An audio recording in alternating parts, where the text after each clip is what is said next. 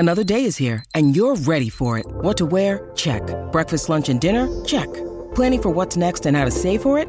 That's where Bank of America can help. For your financial to-dos, Bank of America has experts ready to help get you closer to your goals. Get started at one of our local financial centers or 24/7 in our mobile banking app. Find a location near you at bankofamerica.com/talktous. What would you like the power to do?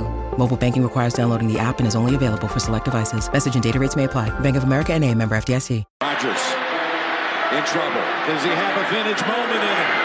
In the end zone, it is caught for the win.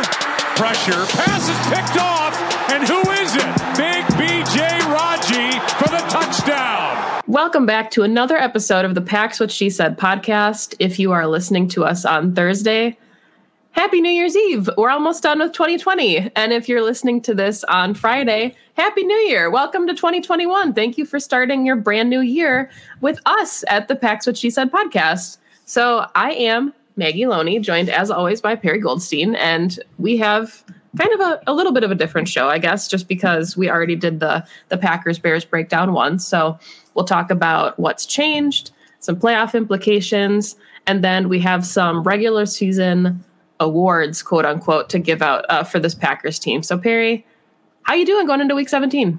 I feel good. I don't like how much is riding on this game. I definitely wish it was a little bit more of a, I don't know, less stressful last week of the season. You know, Packers were locked in somehow wherever they were, and maybe they could rest their starters. But at the same time, it's a very simple thing that they need to do, which is just go into Soldier Field, beat the Bears, get the 1 seed, get a bye. So all they need to do is win, baby. Yeah, absolutely. And Andrew Mertig and I had talked about this on Pack a Day earlier in the week, and he said he's less concerned about going into Soldier Field and losing than he is about the actual field of Soldier Field. So hopefully, knock on wood, there's no injuries or anything, and, we'll see kind of what the game looks like. But I don't remember who had it. I just saw it on Twitter. The Packers are 5-0 against the Bears in the final week of the season, in the 5 times that they've played. So far, so good. Looking at some of these stats, we've got an MVP with the Packers. So kind of then going off of that, what's different to you about this game, or what's something that maybe we didn't see in week 12 that you expect to see in week 17?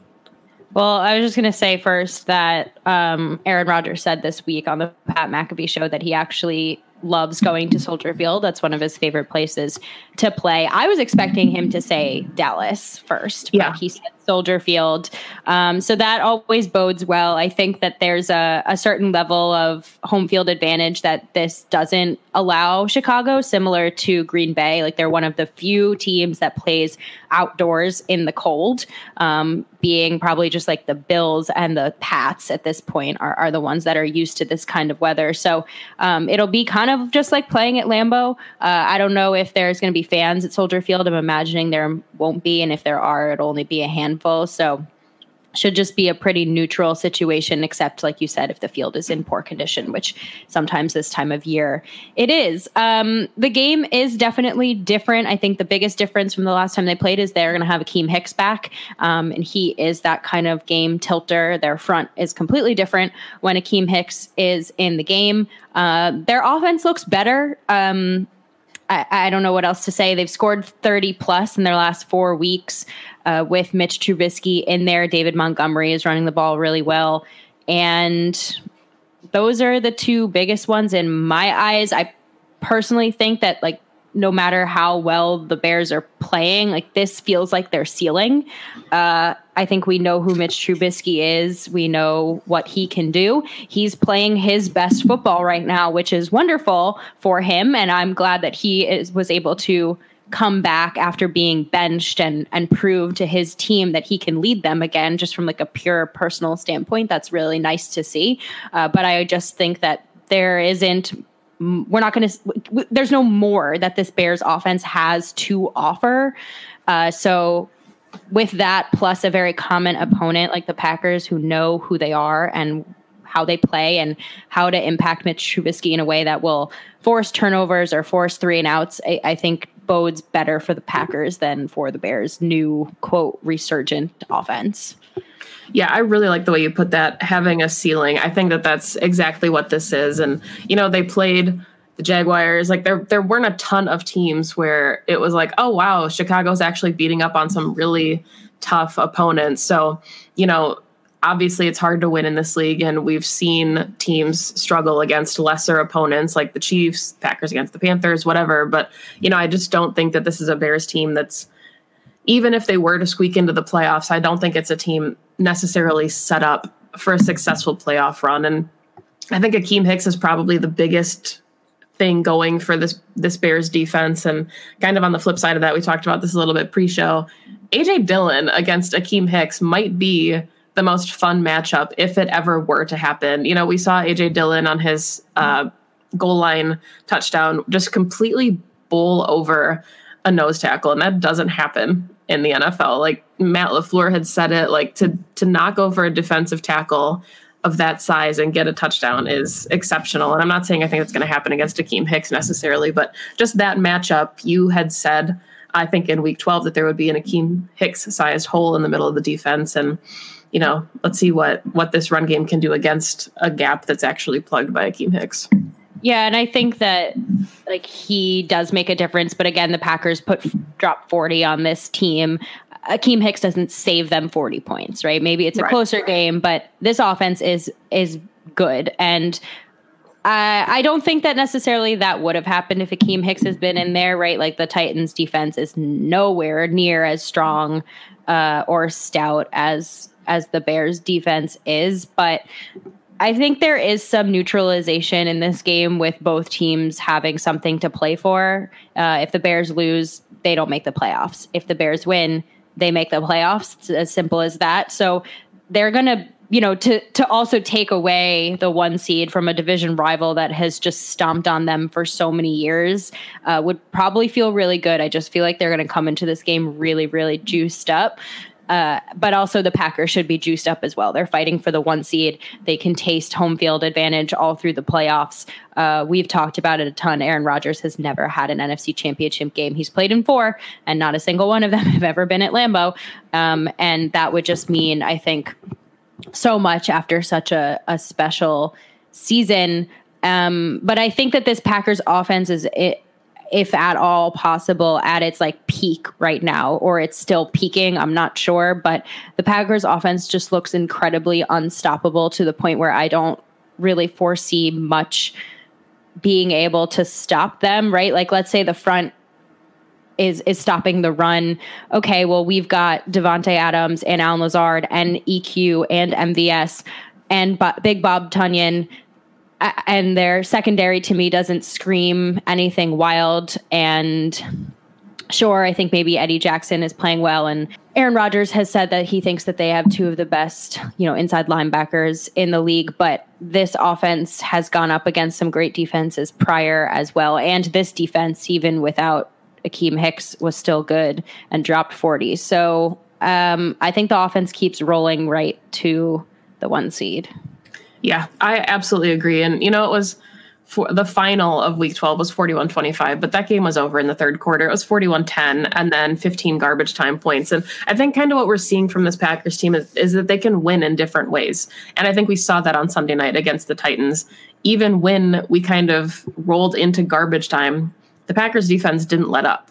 And, I know that some of the narrative on Twitter, as exciting as it was what's going to happen when the Packers play a really good offense on equal footing. Maybe that is, in Tampa in the Super Bowl. And the whole point is it's not going to matter until the Super Bowl, right? Like if this is your home field advantage and this is what you're playing for, if you are a Packers team that knows that you have this awesome advantage of playing in weather and you can kind of take teams out of their element and dominate in all 3 facets of the game, of course you're going to do that. Of course you want that advantage. And, the defense didn't let up on Sunday night, which I think was something that we haven't really seen from them as much. So I think if the Packers offense in any stretch, which, you said it, I don't see that happening either, does struggle, you still have a defense now that is absolutely ascending and can keep the Packers in this game. But I don't see many offenses that this Packers team is going to struggle against to put up score for score.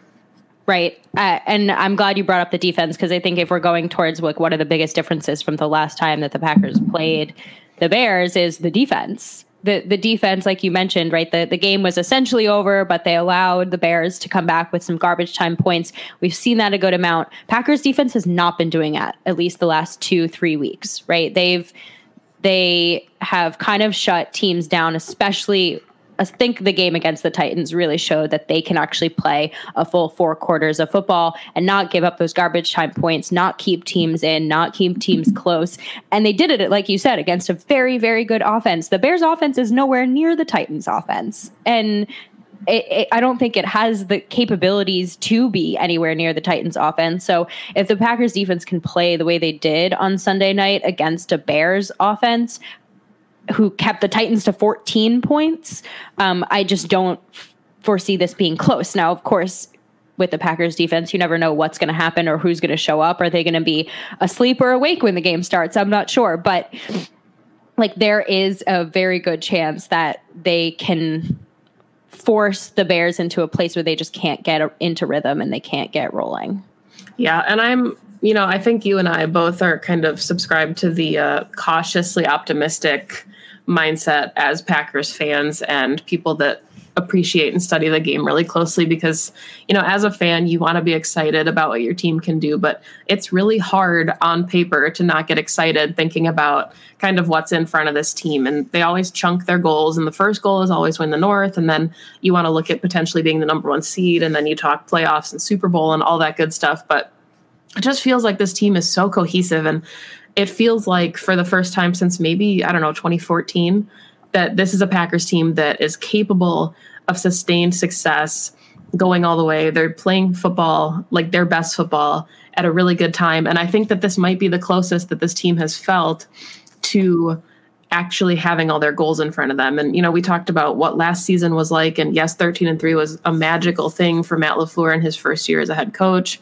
but even in the NFC Championship game, you never want to say it's not going to happen, but it didn't feel as realistic to think that this was a team kind of poised for long-term success. And everything we've seen from this team so far in 2020 with the learning second year of a scheme, the ascending of the defense, like there's just so many things to be excited about. And for the first time, to have Aaron Rodgers potentially hosting an NFC Championship game at Lambeau Field, all of those things that kind of felt like pipe dreams feel kind of real. And I think that that's exactly what's going to be on the players' minds on Sunday, is that they are so close to pretty much everything that they've wanted for as long as they've been playing. Yeah. And it's, I think about this too, in terms of like, there's sort of 2 camps to me in the locker room. There's the young guys, right? Like our recent rookie class or up to like sort of the Jair, Kevin King era, where they kind of had a rocky start to their NFL careers, right? Like the Packers missed the playoffs 2 years in a row. Then we get back last year. Some of them are playing in their first playoff games ever. And that's in and of itself, like dealing with those feelings, that adrenaline, et cetera. And then you have the vets like Rodgers and Devontae and David Bakhtiari and Mercedes Lewis. And I shouldn't include Mercedes Lewis because he played for Jacksonville, and so I don't think he made the playoffs very often there. But I'm saying more the Packers vets who have experienced either, well, there's only 2 left from the Super Bowl team, Mason Crosby and Aaron Rodgers, but they experienced 2014 and they experienced 2016, and they know what that loss feels like. And some of them got it last season, right? Losing it to the 49ers. But I think that once you experience that, I think the stakes become higher because you know what it feels like to be so close and to taste it and then to have it be taken away. And there's something to me about that level of experience for the entire team now that should give them all like the same level of motivation. Like they remember what leaving San Francisco felt like last season. And I think that they're a better team this year. And I think they know that they're a better team, and they know this team can go win a Super Bowl. If Absolutely. The defense plays like it did on Sunday night, like this team can play in a Super Bowl. And I just want to add before we potentially talk about some playoff implications is that I feel like the way that Aaron Rodgers and Devontae Adams are playing right now, like they could go win a playoff game by themselves. And I know that this is a team sport and that's not how that works, but just the level of play, the eliteness, how locked in they are. Like, I just feel like this connection could, you know how we always say like Rodgers used to go all Superman and win games by himself. Well, now if Aaron Rodgers goes all Superman, he's got a second one right next to him in Davante Adams who can go and be his own Superman. So, just feels different. And I feel like they all understand like what this game means. Yeah, and I think we talked about that a little bit on Happy Hour too, where the most exceptional part of the defense and the scheme and what we've seen from Matt LaFleur is that Aaron Rodgers doesn't have to be Superman, and he is right now because he's been set up for success and the pieces he has around him and the way that Matt LaFleur kind of schemes guys open and what he can set up in the running game or the passing game. Like, it's just really exciting that, you know, Aaron Rodgers is so used to putting the game on his shoulders and hoping that he can do enough. And now he's just put in such a position to be successful that we're seeing, I mean, he's going to win the MVP. I feel like we can kind of confirm that at this point. It just feels like there's nobody else even in contention anymore. And, you know, with Pat Mahomes sitting in week 17, Aaron Rodgers is just going to run away with it with the numbers that he historically puts up at Soldier Field and against the Bears. So it's just kind of fun to see him having the success that he's having, knowing that he doesn't have to be the guy. He's just good enough to be that guy. I like that. Okay, so what's going to happen this weekend when there's two scenarios? Well, there's two scenarios. One is the Packers lose and the Bears win and the Bears make the playoffs. That's the only way the Bears make the playoffs is if they beat the Packers. The best scenario, obviously, and the most simple is that the Packers win, they lock in the 1 seed, and that's it. They get home field advantage. So that's what we hope happens, of course. But if the first scenario happens and the Packers do lose, there actually is a lot of implications for other teams. And it leaves them open to even potentially dropping to the 3 seed, which to me would be insane. To think about them being the 3 seed. But essentially, if the Packers lose, the Saints and the Seahawks both have a chance to get the top seed. Now, if the Saints win and the Seahawks win, then the Saints become the 1 seed and the Seahawks become the 2 seed and the Packers drop to the 3 seed. If the Saints win and the Seahawks lose, then the Packers are the 2 seed. If the Saints lose and the Packers lose and the Seahawks win, then the Seahawks actually have the chance to become the 1 seed, which I don't know about you is my nightmare scenario. But that feels a little far-fetched because, you know, the Saints are playing the Panthers and they are also fighting for playoff spots and home field advantage. The Seahawks play the 49ers, who are already eliminated.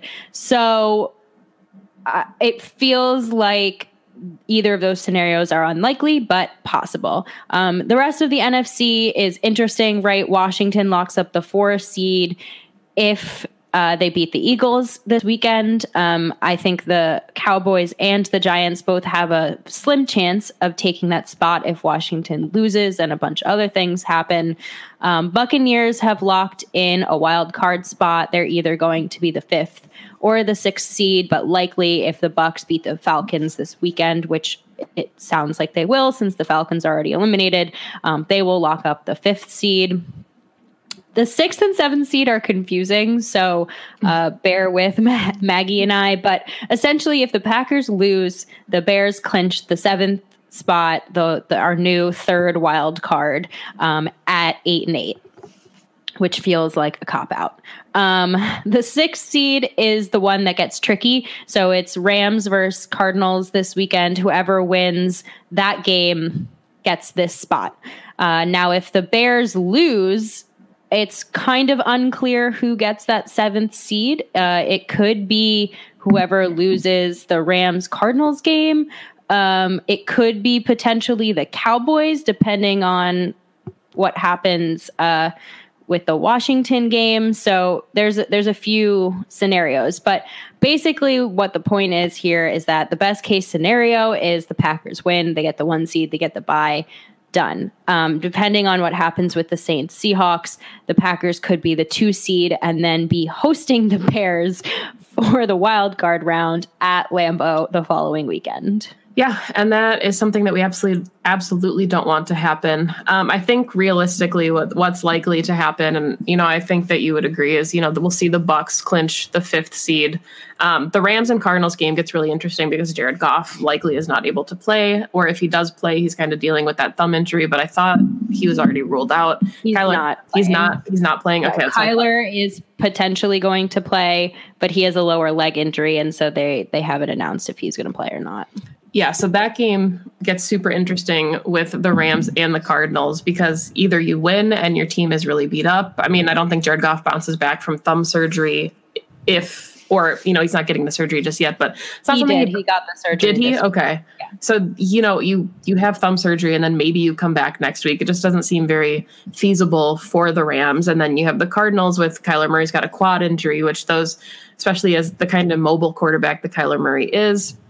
So we could see the Bears in 6 or 7. We could see the Packers in 1, 2, or 3.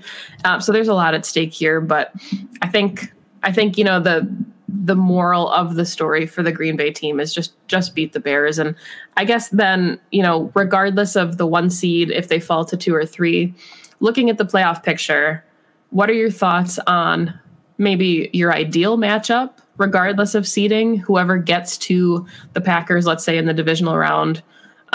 What would be your ideal path to the Super Bowl? Some teams that you'd be the most okay with, or the teams maybe that you would have the most hesitation to see come to Green Bay? I don't really have a path that I think is like good or bad, to be honest. Like the Packers being home feels to me like it doesn't really matter who's going to come in. The Packers are going to beat them. I'd prefer not to play the Seahawks. Their offense is so explosive to me. It feels like a game. I don't know if it's PTSD or just that I have a lot of respect for Russell Wilson. I think they're well coached. Their defense has been playing better than the first half of the season. So they, to me, feel like the worst case scenario, but also the Packers tend to play them well at home. It's one of those where they like sort of win or lose depending on who's home with the Seahawks. I think the Saints coming up to Lambeau would be wonderful because I cannot imagine Drew Brees throwing the ball in the cold weather. I actually fear the Washington football team's front. Like that would be almost another like worst case scenario team. I think that the Packers could of course stop their offense. But that front 7 definitely throws some shivers down my spine.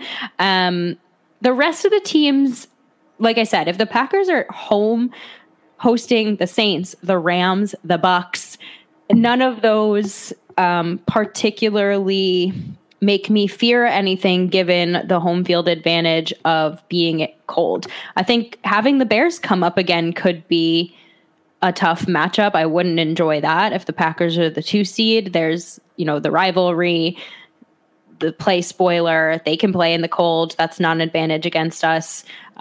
So I think my best case scenario is Packers get the 1 seed and then everyone else, you get a warm weather team up there for the divisional round. Yeah. And I think, you said it best where Lambeau Field kind of is the tiebreaker in a lot of these situations. If you're talking about a team that plays in the Superdome with some turf having to come up in a potential snowstorm, that's going to make a difference. I think one of the interesting paths would be Tom Brady and the Bucks coming up to Lambeau for the divisional round. And, that potentially will happen. That seems like at this moment in time, the most likely option, kind of given, that they're playing the Washington football team. But, we talked about this pre-show. I think that game's going to be fantastic. I don't know about the Washington offense, but it really feels like that front 7 could give Tom Brady and that O-line fits. So I think there's really exciting matchups to watch. I liked the Washington football team when they were matched up against Seattle too, as one of the playoff pictures before, Seattle took back over the NFC West. So I think that we're going to see a lot of really good football games. And that's kind of why I love the playoffs because, this is when everybody's playing their best football and every game has such high stakes. And, kind of looking at the playoff picture though, for the the NFC, it really does feel like it's going to come down to the top 3 seeds. Yeah. Maybe the Bucks, but the wild card picture this year is just not as, I think the AFC is a lot more interesting. I'll say that.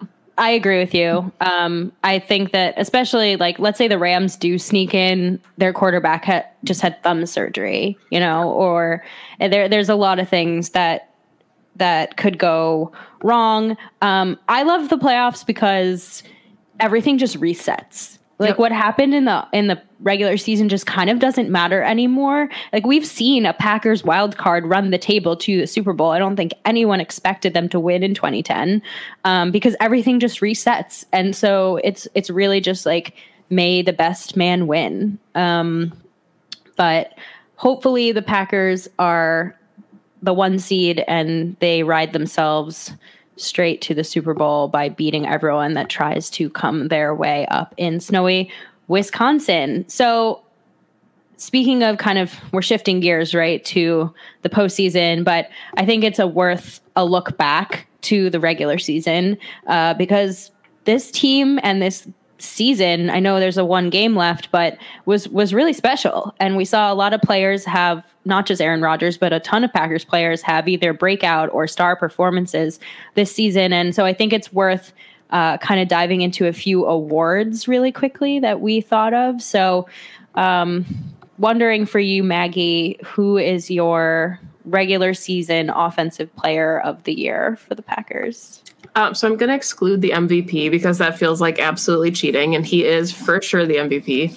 I kind of want to exclude Davante Adams too. You can talk about him, absolutely, but I'm going to exclude him because I think that he's on a historic pace right now. He's setting career records almost every game he plays. So I'm going to say, because it was, something that I wasn't necessarily expecting, Big Bob Tonyan is my offensive player of the year. And it's not even necessarily his touchdown numbers as much as even on Sunday Night Football against the Titans, he had 1 catch, but he's always impactful. And he seems like he's always getting first downs, and he's always open when Aaron Rodgers needs him to be open. It kind of felt like Allen Lazard last season, where he became one of those security blankets in the offense. And I think that's what's made this offense so exciting, is that when Davante Adams is hot, look out, because he's Davante Adams. But when Davante Adams is getting triple coverage and he's not as available, then you have so many weapons in the offense that can make splash plays. And we've seen a lot of those from Robert Tonyan so far this season. So I hope he gets a touchdown or 2 on Sunday in Chicago to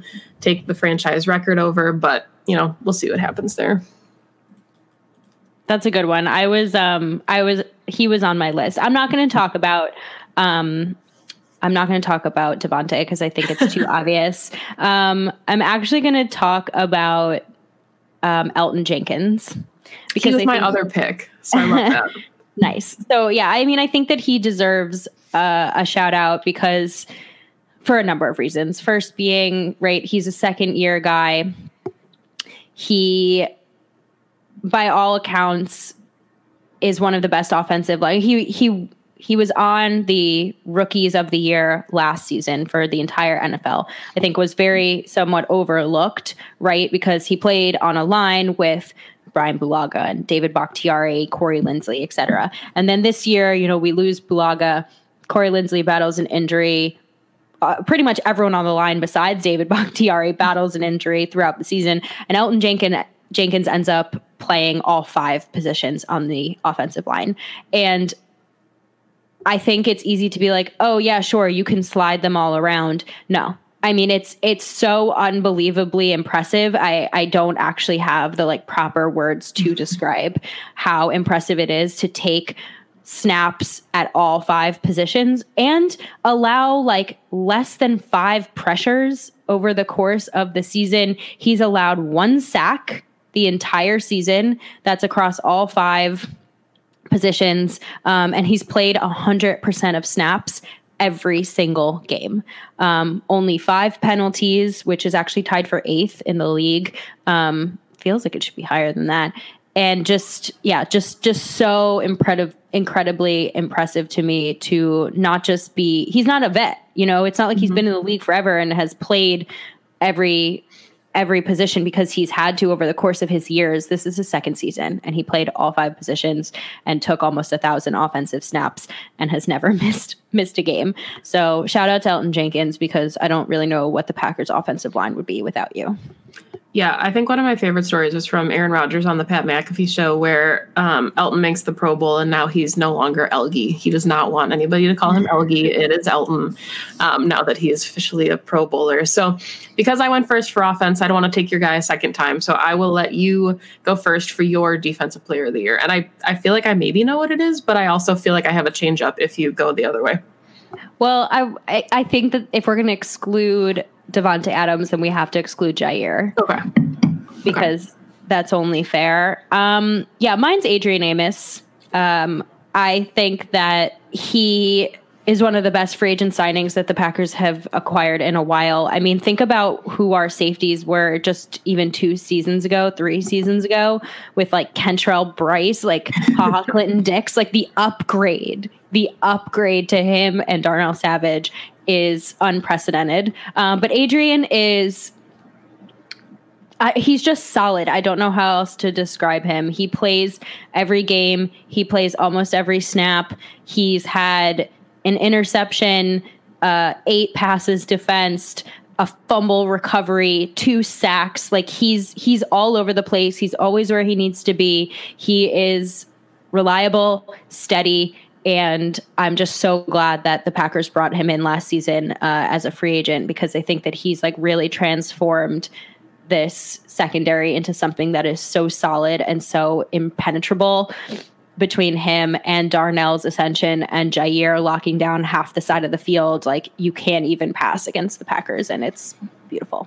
So this is why I love doing this show, right? Because Adrian Amos was also my guy. But the best part about this Packers secondary is that there's another really good safety. So I'm going to talk about Darnell Savage. And, you know, I know that it's been more of a second half transformation, but just the numbers that he's put up, even in the month of December, he is doing exactly what you want from this Packers defense. And I feel like there's other guys who are worthy of really high praise, like Rashawn Gary, I think just kind of missed the list, but Darnell Savage leads the team in interceptions. He has 4. He is tied with Jair Alexander for the most passes defensed on the team with 12, which is kind of surprising, but also exceptionally impressive. And he's doing everything that the Packers defense needs him to do. He's played more of a rover role. They've dropped him in as free safety. And I think that he's just made such an impact on his half of the field. And I love the fact that you also mentioned Adrian Amos, because going into the season, we talked about what the secondary could be and that it could be one of the strengths of the team. But you have Jair owning his own island and operating his own island where he doesn't get too many visitors. And then you have 2 safeties who are playing probably their best football to date at a really good time. So Jacob Westendorf had said it on Pack-A-Day, but even if you get like pretty good Kevin King or like okay Kevin King, that's a really, really good secondary. And if you happen to get good or great Kevin King in any given Sunday, it's becoming a shutdown defense in the secondary. Yeah. I mean, you know, I love to talk about them for forever. So I'm glad that we gave them the credit where credit is due. Okay, so for the next award, which is our biggest surprise of the season, who do you have in mind? I don't know if this is going to be like a surprising pick, but I'm actually going to go with Marquez Valdes-Scantling. And just because, you know, I think we saw him struggle with drops a little bit in the beginning of the season, but he's always been consistent enough. And we had talked about kind of what this offense needs and did they need a wide receiver, and look at all the pieces they have and all the weapons that they have and guys that can do multiple things. And I think that he's just been a really nice role player. And we've talked about this on the show before, on Happy Hour, wherever you listen to us talk about the Packers.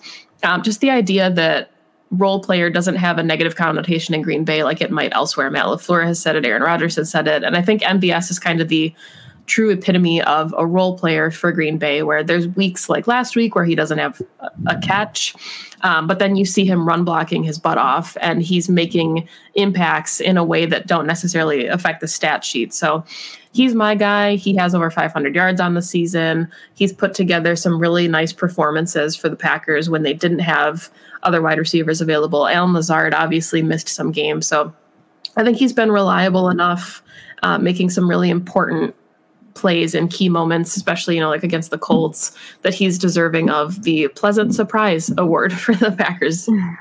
That's a good one. He was actually who I was going to do on offense, but luckily I have another player who is on the defensive side who honestly, truly has been a surprise, and it's Chris Barnes, undrafted free agent out of UCLA.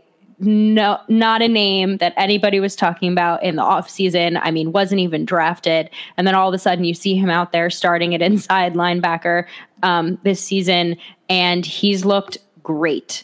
He's had 66 tackles, a sack, a forced fumble. I feel like he's always in the backfield. And then you see, Christian Kirksey go down with an injury, and who gets the helmet?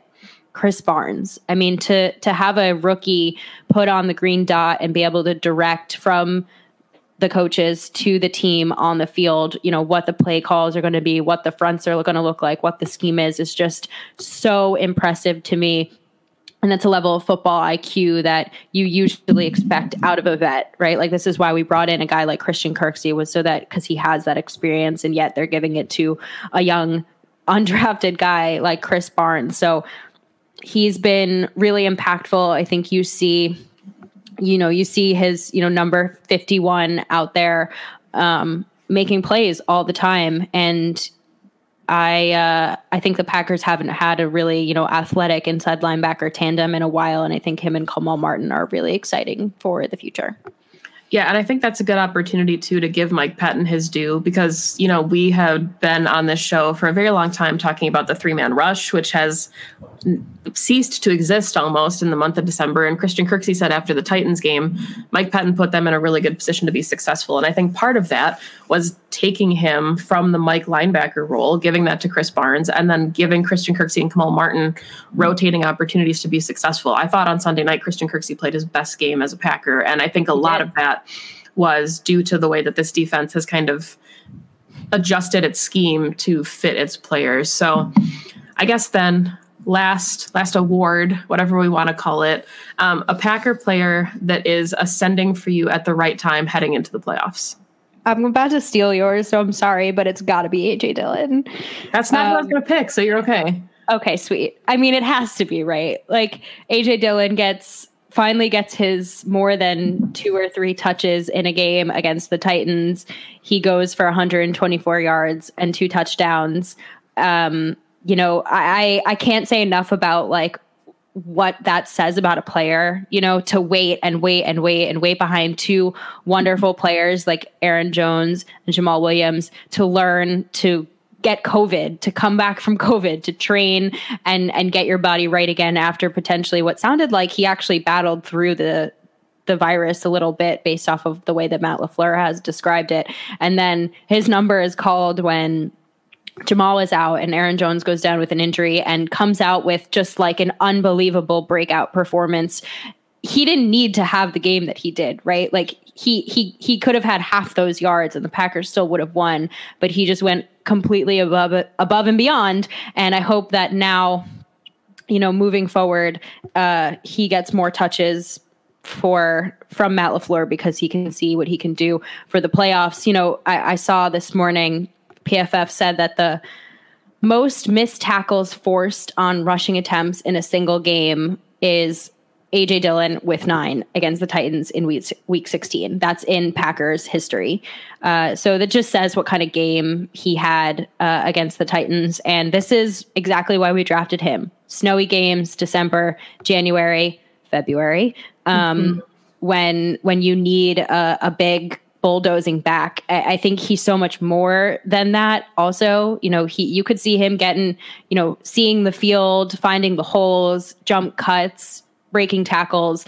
He's so much more than just a bruiser. And that to me is really exciting, because no matter what happens with Aaron Jones and Jamal Williams this offseason, we know that we're going to have AJ Dillon next year. Yeah. And I love that. I don't know that he has so many nicknames on Twitter. There's Quadzilla. I really like the Snowplow. I think that's an adorable nickname for a player that plays in Lambeau Field. But I think the best part, like you said, is he's got fresh legs. And if the playoff path for the NFC is going to run through Lambeau Field, So is AJ Dillon. And I love that. But I'm going to flip it to defense. I'm going to talk about somebody that I basically said a couple minutes ago, just missed out on my Defensive Player of the Year award, and that is Rashawn Gary. I think that, if you looked at his performance against the Titans, he, in the role that he plays, was not necessarily designed to be the guy to bring down Derrick Henry, but he was always where Derrick Henry was. He had some really nice open field tackles. It felt like he was almost always the first guy to the ball, regardless of who had the ball. You and I talked about this on Happy Hour. There was a stunt that Rashawn and Z ran where Za'Darius ended up getting the sack, but it kind of looked like it was designed for Rashawn, and Z just got there first because he slipped his defender. Rashawn Gary is second on the team in sacks, second on the team in quarterback hits, despite not starting.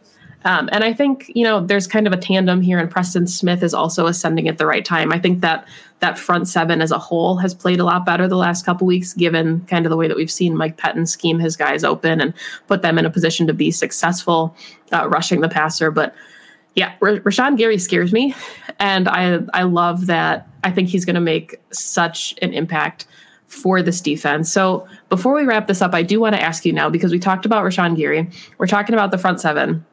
The Packers have signed Snacks Harrison, claimed him off waivers, and I doubt he'll play Sunday, but he could have 2 games in Green Bay and then the chance to go to a Super Bowl. And if there's one thing that Snacks is very, very good at, it's stuffing the run. He's never really been a guy to get after the quarterback, but that's why you have Kenny Clark and Z and Preston and Rashawn. And I just think that he is potentially a really, really good piece. And he had said on Twitter that he was finally starting to feel his legs and he was about to get scary, and then Seattle let him go. So I just want your thoughts on Snacks in this front seven. Well, okay. So my first thought is that he actually asked to get released from the Seahawks. They didn't just drop him. So I'm more wondering what his mentality is, because I think there's something to be said for this team has battled together throughout the whole season. And now they're going into a very, very pivotal period where they could potentially make a playoff run. A Super Bowl run. And so my thought honestly on the Snacks signing is Snacks in the same mental state as the rest of the Packers defense and team? Is he really ready to get in there and beat the best teams in the league and go to the Super Bowl? I don't know. He hasn't played really this season, and I don't know what his motivation is. I don't know if he really wants to play. That's my biggest question. Put that aside. Obviously, he's someone that the Packers fandom at least has wanted the Packers to sign all season. So I hope that they're all happy. I think the Packers have been stopping the run pretty well the last few weeks. Would it be better to have a guy like Snacks out there if we inevitably play an Alvin Kamara? Yeah, sure. I think Snacks brings all of the vet presence and skill needed there. But I also think that we have the pieces because we've gotten to this point without him, right? So I don't know what his motivation is. I don't know what his mental state is like. But if he's ready to go out and win a Super Bowl, then by all means, put him in there. Yeah, I think it might have been Peter Bukowski, but somebody had said that I think he played between 20%, 35% of snaps in a couple games. He was a healthy scratch in some games as well. So I do think that's a good point. And, I think depending on which team had claimed him on waivers, there might have been some holdout there. But he did say that there was a short list of teams that he was interested in still playing for. It sounded like Green Bay was one of those teams. Kenny Clark has already welcomed him to the Frozen Tundra on Twitter. So I hope that this is just a really impactful opportunity for him and for the Packers defense, and that everybody kind of bands together. But I do agree with you that there are some question marks there. And the question marks, unfortunately, probably won't be addressed until we see the Packers in the divisional round of the playoffs at Lambeau Field. Right. That's me projecting, into the future that we want. So. Right. Okay, this was fun. Loved these awards. I hope you all enjoyed them too. Let us know what you think on Twitter. We always love the feedback. A good rate and review is always nice as well on Apple, Spotify. We're hoping that somebody out there hears this and knows how much beer we drink and sponsors us to give some ad reads for their beer and also drink it on our show, because we do that all the time, except not today because it's the morning time and We don't drink beer before noon. Unless we're at Lambeau Field. Unless it's game day. Okay, now we're rambling. Okay, thanks for listening. You can find me on Twitter at Perry_Goldstein. All of my content is there on Twitter, and you can follow Maggie at Maggie J. Loney on Twitter, and all her wonderful content can be found there. Please follow us on Twitter at PWSS Podcast, on Instagram at Pax What She Said. We post some video and audio snippets on Instagram, so you can follow us there. And as always, go Pack Go. Go Pack Go.